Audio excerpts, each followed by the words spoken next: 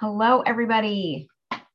Do you find yourself looking at other people thinking they have nice flat stomachs and wishing you had that? You might think they have good genes, or they must be lucky, or they must not work at a job at all and just work out all day long. Why do you compare yourself to others and how this can hurt and help in your weight loss journey? That is what we're going to talk about on today's episode of Shape It Up Over 40. So, hello, everybody. How are you doing today? If you are just finding the show or you are a longtime viewer, I want to say thank you for checking in today. If you need a refresher, my name is Nicole Simonin, and I help women over 40 lose weight for the last time. With my online coaching programs, I do not give you meal plans, or you don't have to count calories or anything like that. In fact, my motto is no foods are off limits. There is no diet in my program, any of the programs, and there are no restrictions and no deprivation, no insane workouts to do. And honestly, most of my workouts that I give my clients are under 30 minutes usually. The average is 30 minutes, sometimes less. The biggest piece of what I teach my clients is really understanding how their brain works. This is really understanding why you do what you do or what you're not doing. And the mindset piece is huge in learning not just how to lose the weight, but how to keep it off. So if you're interested in learning how to lose pounds that are holding you down and then getting a master's lifetime degree in how to maintain that weight loss, I want to invite you to schedule a discovery call with me. So on your discovery call, we're going to talk about what you're currently doing or not doing, and we're going to find out what really you want to see happen. And I'm going to point out a few blind spots that you may be missing, and then we can talk about what it would look like to work together and how you can get the results that you want. So most people that leave my discovery calls say that call in itself was eye-opening. If you are getting that much out of a free call with me, can you imagine what it'd be like to work together for 6 months or more? Life changing. You can request your discovery call at shapeitupfitness.com/call, CALL at the end. Okay, so let's talk about comparison. So let's not lie. We all do this, right? I think it's partly natural and ingrained. We look for people who have common traits that we have. And these are the people that we tend to be friends with, birds of a feather flock together. You look at people as potential mates, and there are certain characteristics that you are drawn to or repelled by. And again, I think this is natural and ingrained. We want to attract a mate that has certain attributes that will keep our species alive. And whatever we deem as valuable traits, it's really like a natural selection kind of thing. But then there is the looking at people and wanting or not wanting what they have. And I have to admit, in my younger years, I would people watch, which I don't think people watching in itself is an issue. But when you start looking at other people and judging them or judging yourself because you don't have certain attributes that you think are more appealing, this can really mess with your mind. So this has been showing up in a lot of my client calls, this idea that blue-eyed blondes with long hair and beautiful skin and tiny tushes and bigger chest are ideal. Now, maybe Barbie started this for our generation, who knows? But this must have been suggested or imprinted, whatever you want to call it. We have a certain idea of what we quote unquote should look like, right? Now, if you look back in history at models, actresses, magazines, TV, you will notice a wide range of what is considered ideal.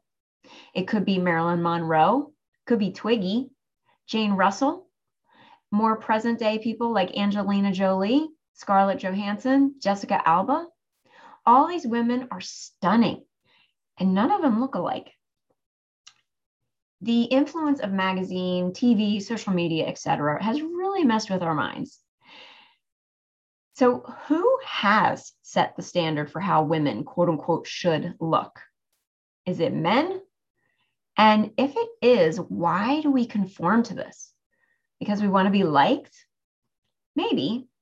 Maybe societal standards are passed down.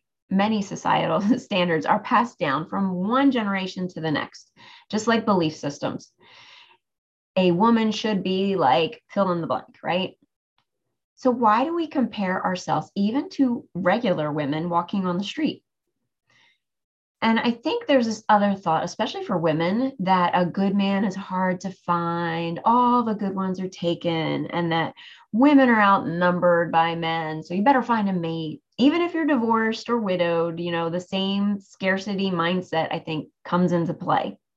Hence, women start competing for attention against each other, comparing themselves against each other, looking at magazines and such, and subconsciously asking yourself, like, do I look like this? And if you don't, like, why? Why don't I look like this? And I think comparing has its place in the sense of like, I like this or I don't like this. And I think that helps us discern what we do want. But if you're not comfortable with yourself or your body, this tends to lead you down like a shame spiral of I'm not good enough. I need to look better. What's wrong with me? Or some version of that. Now, I grew up in a mirror world. The ballet world is full of mirrors.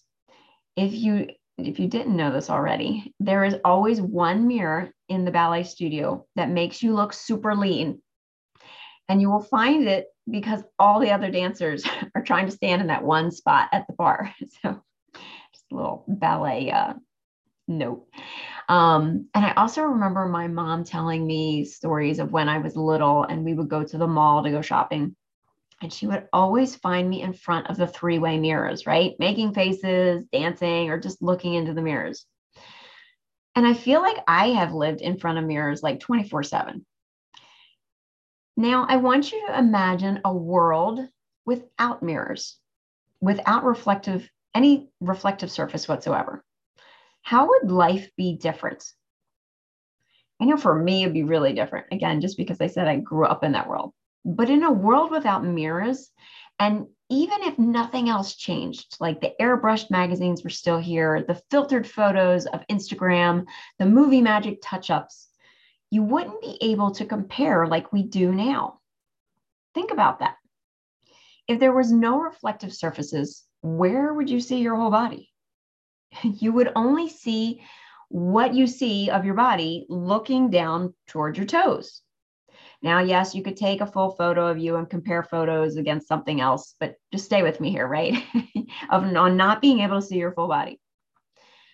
So you would not be able to compare like we do today. Yeah, maybe if your stomach was sticking out and you can't see your toes and you were looking down, but you certainly would not be able to see like your backside. The comparison would not be like it is today. You would not be able to compare. So no matter if we lived in a world with or without mirrors, who gets to set the standard for how you look? You. You get to set the standard for how you look. Nobody else, just you. So I kind of want to break your brain here a little bit. So if there are no standards other than the standards that you set for yourself, and there are no mirrors in any way to compare, what standards are you going to choose? With all this said, it does not matter what you look like on the outside because the work you want to do is on the inside. The standard you set about you is on the inside. And it comes down to how you want to feel in your body. Again, no reflective surfaces to use against yourself, right? How do you want to feel in your body? Do you want to feel comfortable in your body? What does feeling lean feel like to you in your body? Do you want to be healthy in your body? Do you want to feel healthy in your body? Do you want to feel like you can do activities that you want to do? Who is that new version of you that you want to become? The beauty of this is once you get the inner workings figured out, that's when the outside unfolds. Your waist gets smaller, your thighs are leaner and stronger, your arms are more toned. Your physique is the cherry on top. It is the last thing that is created. The inner part comes first, then the outer part will shine through. So if you want help putting all this together, go to shapeitupfitness.com/call and let's get started today on you and the standard you set up for yourself. The new version of you that you are proud of and lights you up. You deserve to be lit up about you. So go get your discovery call right now, shapeitupfitness.com/call, CALL, and I will talk to you on your discovery call. Have a beautiful day, and I will talk to you soon.